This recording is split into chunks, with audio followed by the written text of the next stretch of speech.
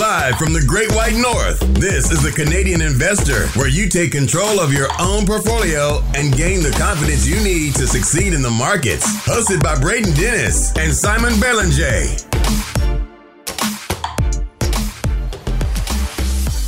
The Canadian Investor Podcast. Today is March 16th, 2022. I am Braden Dennis, as always, joined by the great Simon Belanger. Now today, Simon, you had quite a time with your topics today. Yeah. Because you're going to talk a little bit about, or a lot about, Chinese tech stocks that have been getting absolutely crushed as of late. It is worth noting that even the best investors, notably Charlie Munger, has gotten destroyed in this trade on the wrong side of that one with Alibaba. And then today, they're just up a casual 30+%. Very casual, right? Yeah. No, there's a lot of stuff happening with Chinese stocks. So there's a lot of reason why this is all happening. There's that's volatility, right? Down double digit one day and then up 35% the next day. So that's the definition of volatility right there. Yeah, no kidding. There's a lot of moving parts here, and there are a lot of reasons for investors to be cautious given the regulatory environment, and we're going to talk about a little bit about that. But before we do that, I just wanted to highlight some interesting data. So as of yesterday, so that'd be March 15th, now the S&P has had the market, aka the market, has had a rough start to 2022. Let's not kid ourselves. Down over 10% on the S&P, but 12.5%. Since 1928, it is the fourth worst beginning of a year through the first 50 trading days. The first 5 worst years of trading days went as follows. 2020, ironically, down 23%. You know how that felt. From day 50 to the end of the year, the market did 51%. In 2009, the first 49 trading days were down 16%. The rest of the year, 47% to finish the year up 23.5%. 1935, the market started down 13.8%. From day 50 to year end, up 64%. 2022, down 12.5%. Yet to be seen what happens this year. And in 82, the market started down 11.5% in the first 49 trading days. From day 50 to year end, up 30%. Now, I'm not here to say something that, because of this data, the market is going to have a great 2022 from this point forward. The point I am trying to make is that during drawdowns, people start to get really pessimistic for the rest of the year, and I'm seeing it with my own eyes. And they go, things are going to get a lot worse. Or I try to make an optimistic comment on Twitter and all the doomsday guys come after me. My point is if you're saying that, just stop telling me you know what's going to happen with the market, because you don't know. It's just a complete guess. So this data is to remind folks that 1, market timing is impossible. And 2, when stocks are depressed and on a decline like this, there are some great businesses trading at more attractive valuations. And that's all just to remind folks of, that's the real data right there. Yeah. And look, there are some years where it started badly and it continued badly for the years, but it's impossible to know, right? And there's always so many moving parts, especially this year. I'm trying to think of any year that as far as I can remember that there were so many, and I'm going to go macro here, but so many moving parts on a macro level, right? You have the war going on between Russia and Ukraine. You have high inflation. You have central banks saying they're increasing interest rates at a pretty rapid pace. I know there's small increases, but we're thinking it will happen at a pretty rapid pace overall. So there's a lot of moving parts, and there's not really much to try and forecast what will happen with the stock market, because even if there was a similar situation in the past, you really don't know what will happen. So I think whether you want to be positive or pessimistic, I mean, your chance of being right or wrong is probably 50-50 in my opinion. Yeah. Either way. Flip a coin. So in the 14 years since 1928 that the market has been down more than 6% at this point of the year, 8 out of 14 of them finished the year with a positive return. And some of them up, 40 plus percent, like had great years with the start of a terrible year. So again, this is not me trying to extrapolate that data. It's me trying to tell you that no one knows what's going to happen with the market on any short-term basis. It is a complete coin flip. I believe that the market is positive just slightly, like 55% of months. So it actually maybe less than that. And like just a little bit more in terms of years. But on a long horizon, every rolling 20 years, you've had fantastic returns in the stock market.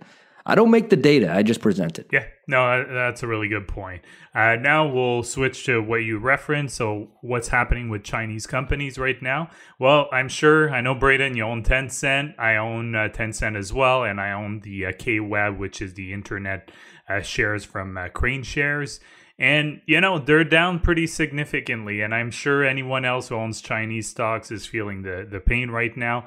The Hong Kong Stock Exchange, so the Hang Seng Index, which is their main index, is actually down more than 30% for the trailing 12 months. And there's a lot of well-known companies that are dual listed in the US as ADRs. So those are American Depository Receipts.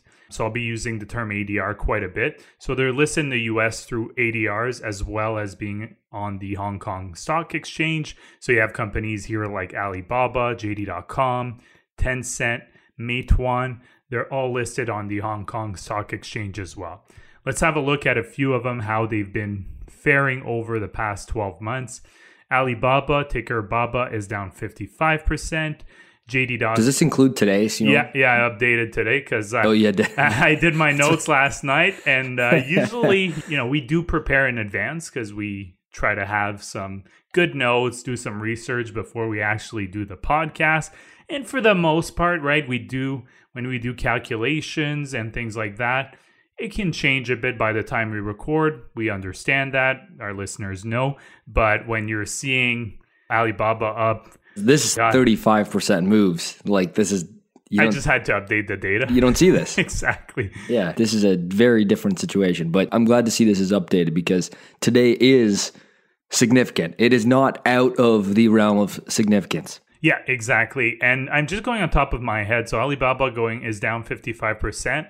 If I remember correctly, it's now back at the level from about a week ago. That just shows you how much of a drawdown it has been. And obviously it's down 55% over the trailing 12 months. JD.com is down 26% over the trailing 12 months. Tencent down 35%. Baidu, which is the major search engine in China, is down 45%. Pinduoduo is down 73%, which is an online shopping platform. That one was really overvalued. Yeah. I'll say that. PDD was super overvalued at the time. And its ticker, like you mentioned, PDD. K-Web shares, the ones I own, is down 61%. So like we referenced early on, there's a lot of reasons why this is happening. It all started, I wouldn't say it started there, but that was the triggering event when Jack Ma, who is the founder of Alibaba, suspended the IPO of the Ant Group. So Ant Group owns Alipay, which is widely used in China.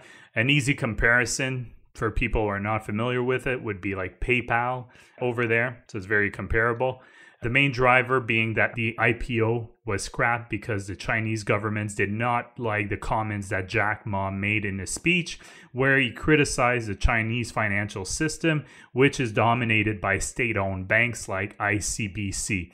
The Chinese government has also been eyeing internet companies for quite some time for increased regulations, even like cracking down on them to make sure that they're in line with the values of the Chinese population, but also the Chinese Communist Party, the CCP. They've done, at times, some very quick regulation. So they've imposed some very quick regulation because they are not a democracy. So they can unilaterally impose these regulation, where in Canada or the US, it's much harder, right? You have to go through, in the US, through the Senate, through the House. There's a whole process to get it approved, and oftentimes there's not enough support for changing regulations. So if you want to conduct business in China, you have to play ball with the CCP, which Apple has done specifically for its data storage for China-based users. And then, Braden, you're a shareholder. I'm sure you knew this. Google pulled out of China in 2010, just after 4 years of being in China.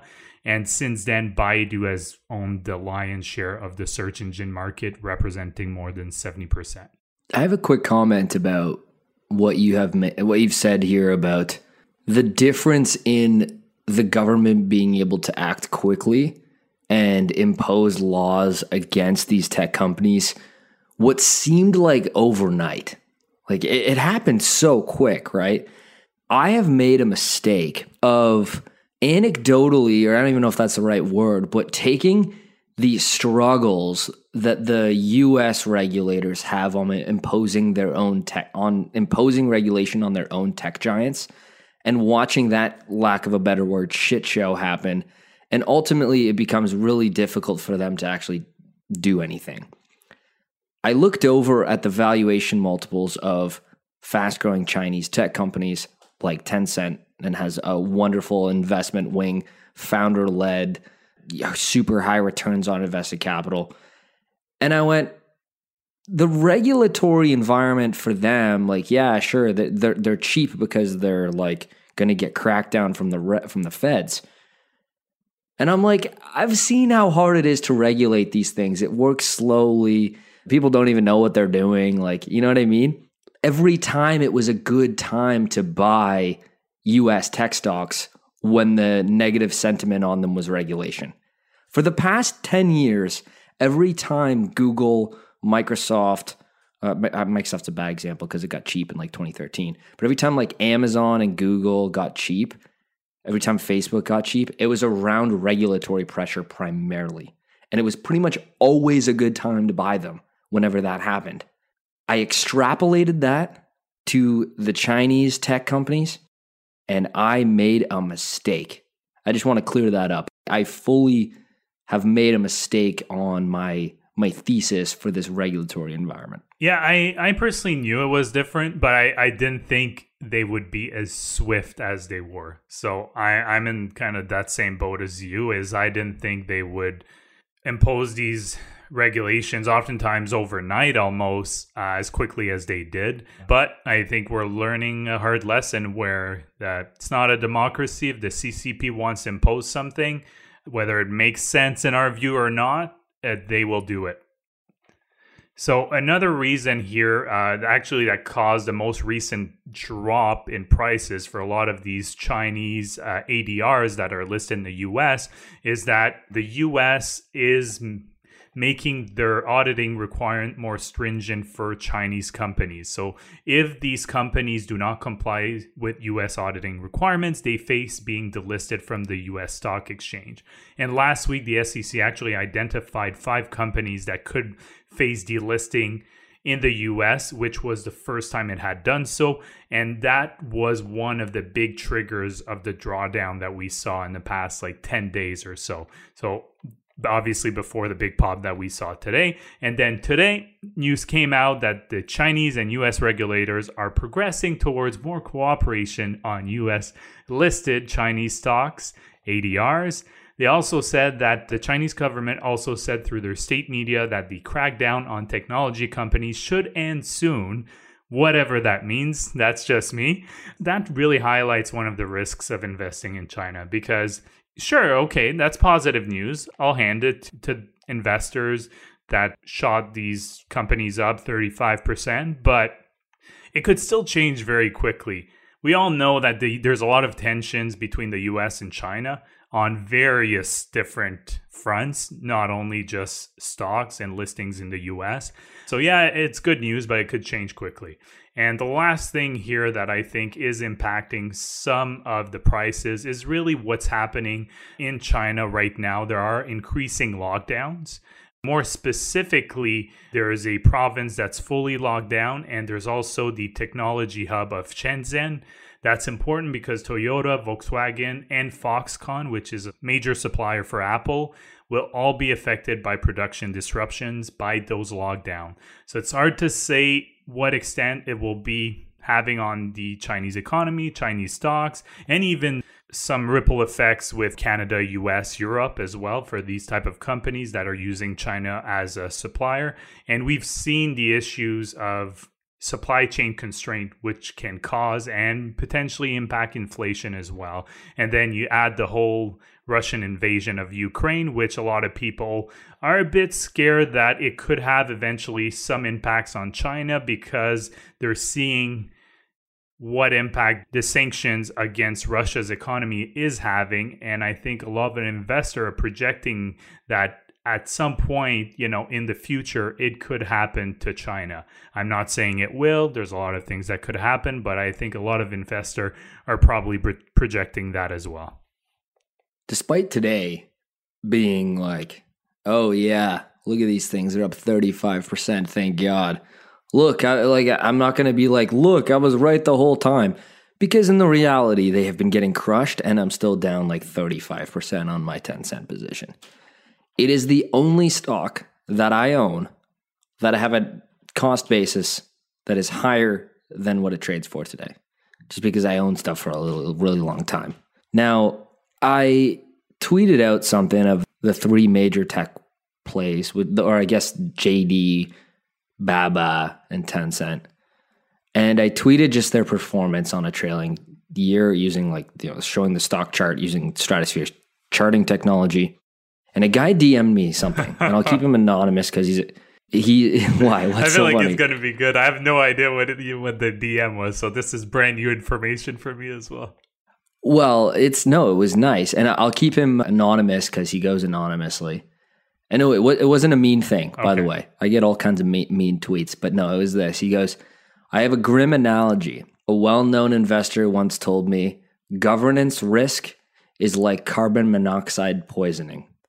By the time you realize it hits, it's too late.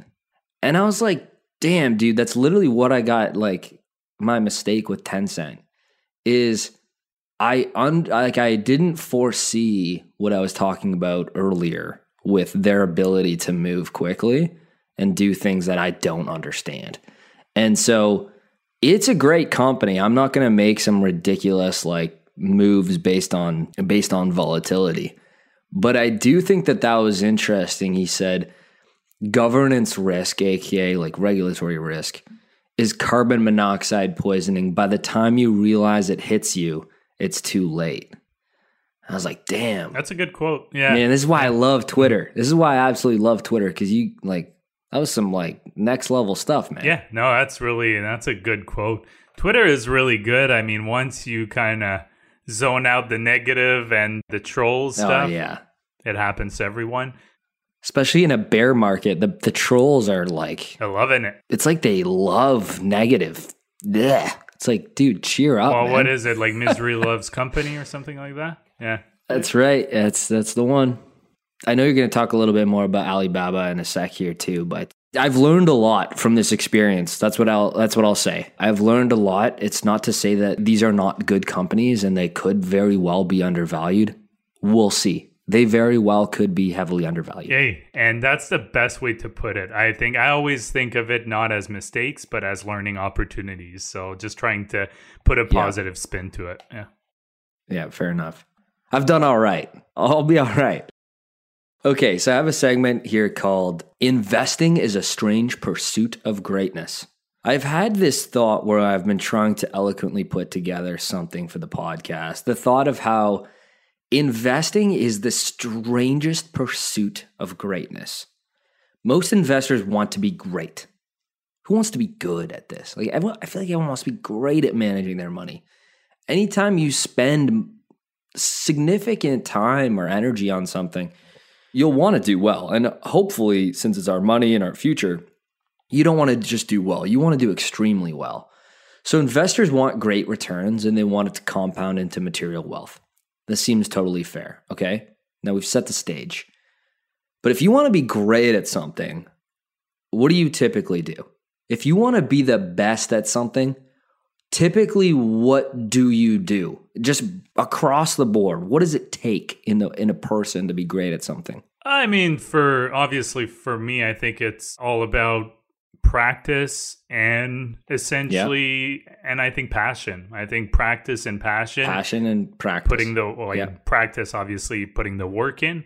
But I feel like if you're passionate about something, you put the work in, you practice a lot, eventually you'll get better, right? You think about like just professional sports athletes, hockey players. How many times do you hear the best goal scorer who was, shooting a puck in his driveway 2 hours a day for like 5 years in his childhood? Well, there's a reason why he's good today.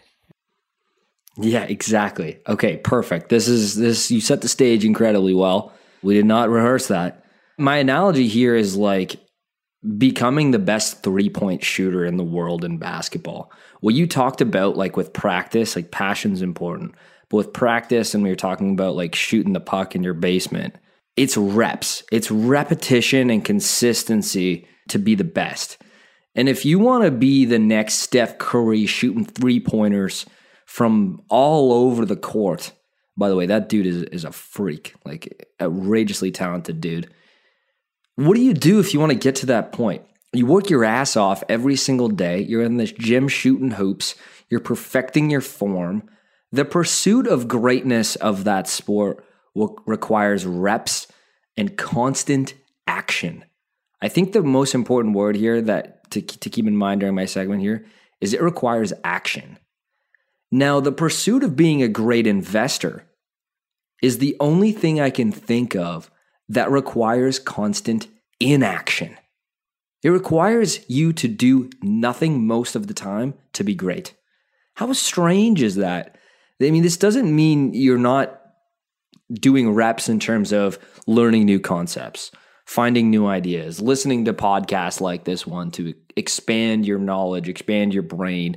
Everyone knows Warren Buffett basically sits in his office and reads for 12 hours a day instead of like doing things. Because to be the best, like him, requires 12 hours a day of sitting in your office of inaction. How weird is that? So curiosity, like infinite curiosity is important, but hardly any time actually doing things. So tinkering with your portfolio is a thing that I would consider as doing something. Making huge portfolio changes for no reason, reacting to market volatility, aggressive trading, changing your mind, swapping this company for that company. Those are all actions. These are what I would call actions that do nothing but hurt you over a long period of time, typically. Now, selling a stock that turns out to be a dud, that could be a good action. What I'm saying is don't do unnecessary overaction. So here are 3 tips that I personally use for managing my own portfolio to take the excessive action out of managing my portfolio. 1, I have a rule that if I like a company and start doing research on it, it'll still be great tomorrow, still be great the next week, it'll still be great the next quarter and year, maybe decade. So I do not allow myself to buy shares like just getting hooked on a new idea and like impulsively buy something. My hurdle rate has to be much higher. So basically it's don't FOMO. That's what it is. Don't FOMO. Exactly. And if it is a great business, a couple trading days or a couple trading weeks of performance is going to make a difference for you. So just hang on. Take your time. Be patient. Number 2, have a regular contribution to your brokerage account automated. I mean, this is like this unsexy thing to talk about, but it's like so useful. Like operationally, this is what I do. I literally have a bill payment that goes right from my bank. It fits into my budget every month. And if I want to do more, like if I'm like, oh, like this month I want to double my contribution, I have a bunch of extra cash laying around, whatever, then I can do that. That's an action I can go do. But my regular contribution is automated. And number 3, I do not make any transactions on my brokerage app. I may as well delete the app. The phone app, I don't use it. I may as well delete it because if I'm making important decisions, they don't need to be on the go. They don't need to be at the drive-through at Tim Hortons. I see excessive trading come from people on their phones, selling things unnecessarily, reacting to volatility, outright irrational behavior when they're using their mobile device. Sit down on the computer, on the full web application, do the process, have everything in front of you, your spreadsheets, your data, whatever it is you use in your process. Do it right. I think you've mentioned that before. Don't be doing your investing on the go on your phone. I know that that's what these new trading platforms want you to do. They want you to manage it from your phone and stuff like that. I think it's too important to be doing that, personally. Yeah, I agree with that. I've mentioned that before, where that extra work that you need to actually open your laptop, log in, or start up your desktop, whatever it is, that little extra work oftentimes is just enough so you don't make a rash decision, because you have to be home or, whether it's at work or home, wherever you have access to a computer, you have to have access. Whereas on your phone, you could be doing anything. Your phone's on you. And then if you freak out and then you make a rash decision. You're with your buddies at the bar after work and you've had a couple pops and your buddy's like, oh, get out of that stock. It's trash. And he's only saying that because the stock's down 20% in the year, which is in line with pretty much everything else in the market. And you're like, oh, wow, I should probably sell this thing. It's like, no. Take your time. Have to have that friction of going in and doing it right. This is one of the things that I think of, reduced friction as a bad thing. Maybe that brokerage commission that you have to pay could be the best thing ever for your finances. So you're not over trading. It's the same reason why, I get so many requests from people to make Stratosphere a phone application. We're working on it because it's requested so much, and I get it, it's convenient. We're doing actual research and getting the benefit of, doing the app on a larger screen, all the data. That's where the actual value is. You need that real estate on your laptop or on your external monitor, whatever your, work setup is. Do it right. That's what I'm trying to say. Do it right. Yeah, no, that's a good point. And, I'm sure some people may not have access to an actual computer. So obviously take that to account. I know pretty much everyone has a phone nowadays. So I know not everyone may have a computer. So obviously, you have to factor that in. But I think that extra, like Braden said, sometimes just having the fee is actually an extra barrier that is good, because you don't want to pay that $5 or $9.99 or whatever it is for each transaction, because you don't want to pay that fee. So it makes you think really about the decision you're about to take and may allow you to not make any rash decisions. That's right. And that's ultimately what we're trying to avoid by when I say investing is a strange pursuit of greatness, where the best to ever do it have a knack for inaction. And that's so strange. It's such a strange thing. And that's why I find it so interesting and fascinating. Yeah, no, that was a good segment. Now we'll move on to, like you mentioned earlier, we'll just talk about a little bit about Alibaba and just looking at Chinese stock valuation. But like you referenced, Charlie Munger, through the investment firm, the Daily Journal, which he is a chairman of, revealed that he invested recently $71.5 million into Alibaba. It's actually a significant bet on the company, since it's a way smaller company than Berkshire. And Alibaba did roughly $112 billion USD in revenues in 2021. I said roughly since their statements are obviously in Chinese yuan, but currently Alibaba's market cap is around 337 billion. It was actually 220 last night when I did the notes. Holy shit. Their net income was about 22 billion for their 2021 financial year, which ended last March of last year. So keep that in mind. So let's say they're trading about 15 times earnings based on those results. So clearly that's a pretty cheap price to pay for a company that's grown at more than 40% annually over the past 5 years. It's actually crazy cheap when you think about it. It's so cheap, man. Yeah. If you believe in the financials. Exactly. It's so cheap. And that's one of the risks with Chinese companies, and why U.S. regulators are putting these more stringent auditing requirements, because you never really know if it's really that when it comes to Chinese companies, even for a company as well known as Alibaba.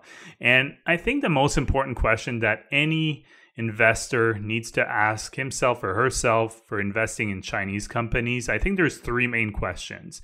Once you kind of strip out the whole valuation, growth, whatever you think about the business, I think the three questions here are, is there a risk of the shares being delisted from US markets? What type of multiple expansion or contraction are you expecting in the future? And how much risk do you think unilateral regulations poses to the Chinese business you're looking to invest in? And clearly, these are questions that are tied together. And the last thing I want to mention here about China is what happens if a Chinese company gets delisted from the US. So their ADR gets delisted. Well, you could have a share buyback where the company just reimburses you for the share. There's an agreed upon price.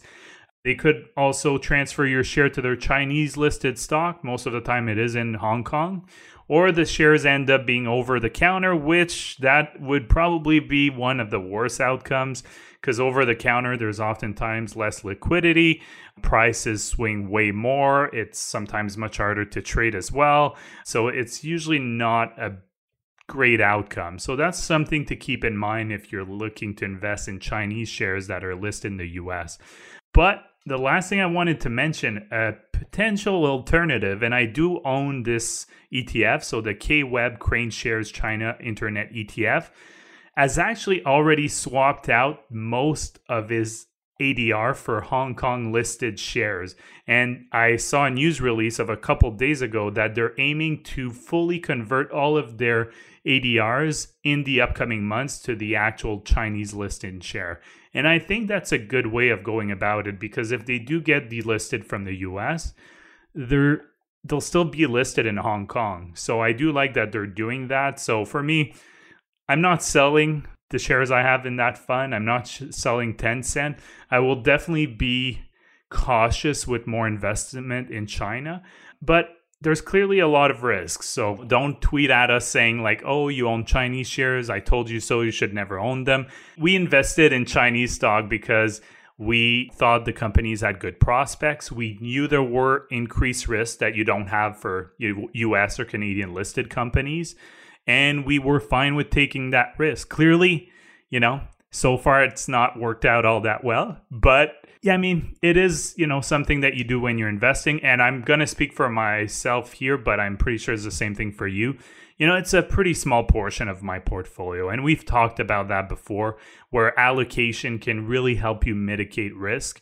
Yes, I'm down on my K-Web position. I'm slightly up on my Tencent position because I've owned it for a while, but I'm definitely tracking the market, lacking the market returns or behind them. But yeah, it's a small portion, so it doesn't affect me too badly. I'm not going to sell right now. I don't want to make a panic move. I am keeping an eye on it, and I'll see what's happening down the road this year. I think it's important to just mention here, like, we're not some like huge Chinese tech stock bulls like that just own like huge portion of our portfolio. It's literally like 3% for me because good fundamentals, really good valuation, really sketchy regulatory environment that's eating our lunch.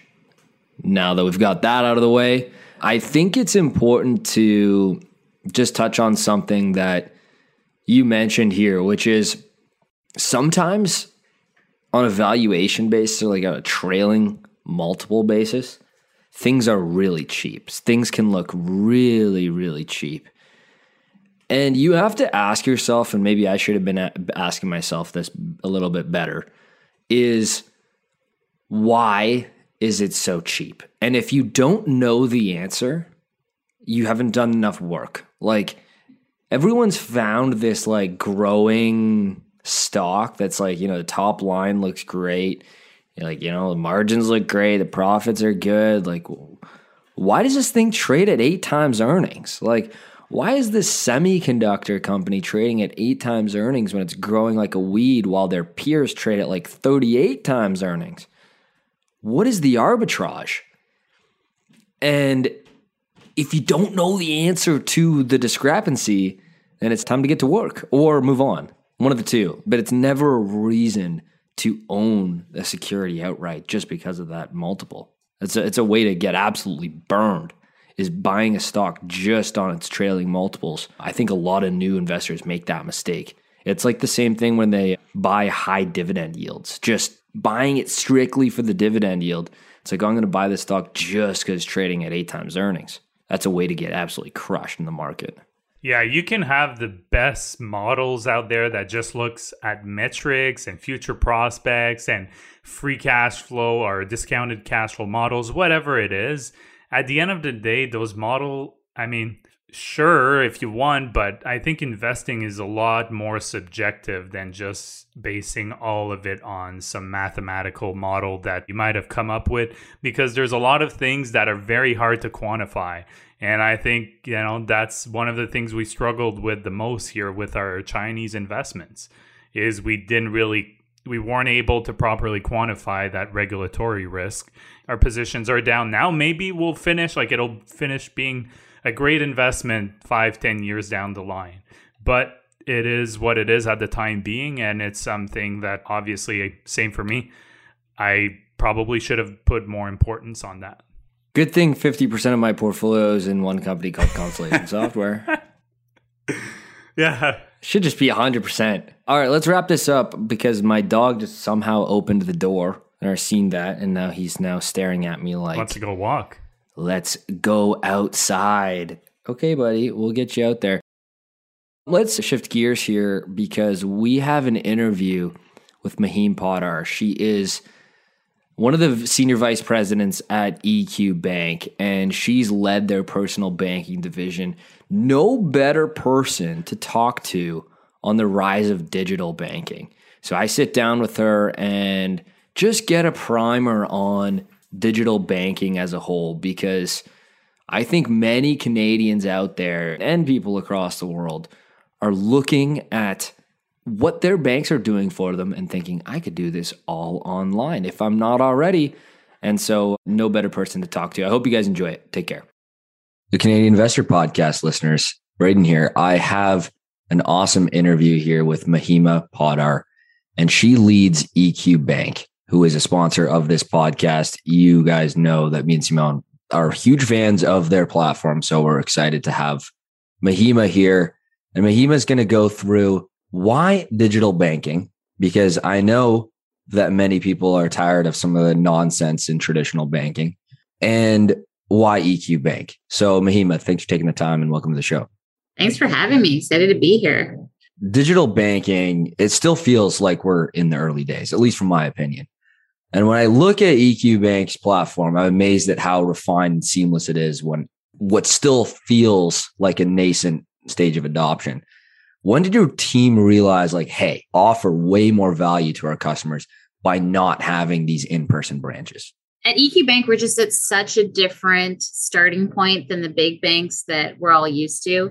We have none of that legacy infrastructure, including branches. We don't have that old, outdated technology that a lot of the big banks are dealing with. So we can definitely operate at a lower cost than the big banks.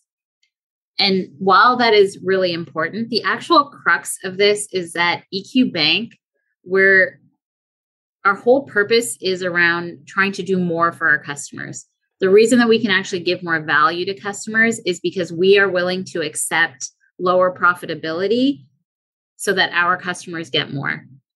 When you have 0% savings rates or near 0% savings rates at the big banks and checking accounts that definitely don't pay interest and charge fees, the big banks generate huge profit pools from those deposits, and it would be really hard for them to walk away from it. At EQ Bank, we never had those profit pools, right? We started from scratch and we knew that we had to do something better than what was out there to A, give customers a better option, but B, to even get any sort of interest or demand in the market. And so that's exactly what we're doing. We're actively designing products to get back more to customers, and we're passing the profit on from our savings from operating as a digital bank back to the customer. And we've been doing that since day one.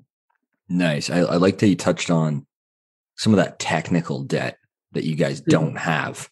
I think about that so much with banks, right? Like this infrastructure is obviously incredibly important, and it's not something you can just mess up, right? Like it's not just like for my business, if we have something down, like, okay, there might be a feature down for 5 hours or something. And while that might suck, and we try not to do that, that's just a different ball game when it comes to banking, right? So yeah, you cannot mess around with people's money, right? Like this is people's livelihoods. Like even our average balances in the account are so high, like $25,000 can, like, if people can't access that money even for, 10 minutes, it will create huge havoc. But to your point, like with the big banks, the difference is they started like, I don't know, 100 years ago, maybe more, with these technology stacks, and they were all built around in-person banking. At EQ, we started with mobile first, and everything was digital from day one. So there was never an option to like troubleshoot by sending you to the branch. Right. The big banks, like ultimately their fall safe is to send customers to a branch to like validate your ID or have them show a piece of paper. Like we're at such a big advantage because we will never do that. Right. Yeah. The default solution to fixing some problems of having to go to the branch as kind of like the first option is just something that people just don't want to do anymore. And I think that that's why you guys are seeing the success. The terms I see on your website quite a lot are, by the way, which I like this wording, no nonsense is great, by the way, because that resonates with people. Nonsense resonates with people. Exactly. Like I like the amount of nonsense that like we've all had to deal with growing up with the big banks has been like, yeah. And then they're like, by the way, sorry, we can't fix this over the phone. You're going to have to pop into the bank. Right. It's like, aren't I talking to the bank? Internally, we actually call it bullshit, but I mean, you can't use that in marketing materials. So no nonsense it is. Well, you can use it here on the show, and no hidden fees. So those are the two terms, at least that I see a lot in the marketing material. What makes the offering at EQ Bank just different overall in terms of like customer service and the actual like benefits? I know that the rates are higher as well than what you'll see out there typically. Is that kind of the most common use cases out there that Canadians are finding the value in? Yeah, I mean, like our whole ethos is around being pro-consumer, and how do we find ways to allow the customer to, make more money without the friction that they're used to. Our core product is really a hybrid checking and savings account. So we provide all the benefits of a regular transaction account, but with high interest and none of the fees that you're used to. So all of the products are really designed to eliminate those traditional like gotcha moments that, again, maybe you're used to experiencing at the big banks. At EQ Bank, we really want our customers to trust that we have their back. They're not going to get dinged with annoying fees here and there. Their transaction history is not going to disappear after 3 months. We're not going to ask you for information that we don't need, etc. Like I remember when I used to bank with another bank, this was before EQ Bank existed. One of the most annoying experiences for me was getting dinged $30 when my bank account went from $5,000 plus to like $4,995. And it was one day, and it was a $30 fee. And it was just that irritation of knowing that the big banks are like, they're just looking for that moment that you slip a tiny bit so that they can like hit you with a fee. Totally. And that's the thing with EQ is like, that's never going to happen because like we really have our customers' interests at heart, at the center of what we do. And that honesty, transparency, and that whole value piece is what we're known for. What I say to folks is it doesn't have to be like one or the other, right? Like I know that a lot of your customers are using a lot of the benefits of EQ Bank and just signing up with it. Like, it's not like you know, those huge high switching costs of banking. It's not like you have to just completely uplift your entire financial life and start using EQ. Do you want to just quickly talk about that? How like this can be used in a hybrid and the benefits of what you guys have you can sign up and start using it without having to have this like huge switching cost in your financial life. Yeah, I mean, it's just so completely flexible. And I think the other thing is because there are no costs to the platform, like you don't have to worry about, am I getting the most of my fee, et cetera. But we do allow you to put your payroll into the account automatically. You obviously don't need to, but you can pay bills from the account. You can send as many free e-transfers as you want. You can send money internationally at the cheapest way possible in the country. It's like up to 11 times cheaper than the big banks. I think one of the big features is that you can link your other bank account to EQ Bank and then move money back and forth at no cost. So that makes it really flexible to kind of use EQ Bank for what you want to use it for. And then you still can have your other bank account if you've already set up a whole bunch of pre-authorized bills and don't want to move them, for example. But the biggest benefit that our customers see is that they're earning interest on all of the money that they have with us. And it's not in a savings account per se. It's just in an account that they can transact from so that they're not like having to manage these buckets of money. And if they do want to manage buckets of money, it's also very easy to just open sub accounts that earn that same amount of interest. So it's a really flexible platform depending on what people's needs are. Yeah, everything that you've said makes me think of words I have never constructed before, which is they are dealing with the first mover disadvantage, right? they have all these kind of processes in place that just really don't make a lot of sense for the customer. And you guys come in and kind of just like, it doesn't have to be like that. Go ahead and go to eqbank.ca, use /TCI to support the show. That is eqbank.ca/TCI. You don't have to uplift your whole financial life to start seeing all the benefits of it. You can just make an account, it's free, and start seeing some better rates on your money, at least for starters. And then you can dabble with some of the other features. Mahima, thanks so much for joining the show. I really appreciate it. Thanks, Braden. The Canadian Investor Podcast should not be taken as investment or financial advice. Braden and Simone may own securities or assets mentioned on this podcast. Always make sure to do your own research and due diligence before making investment or financial decisions.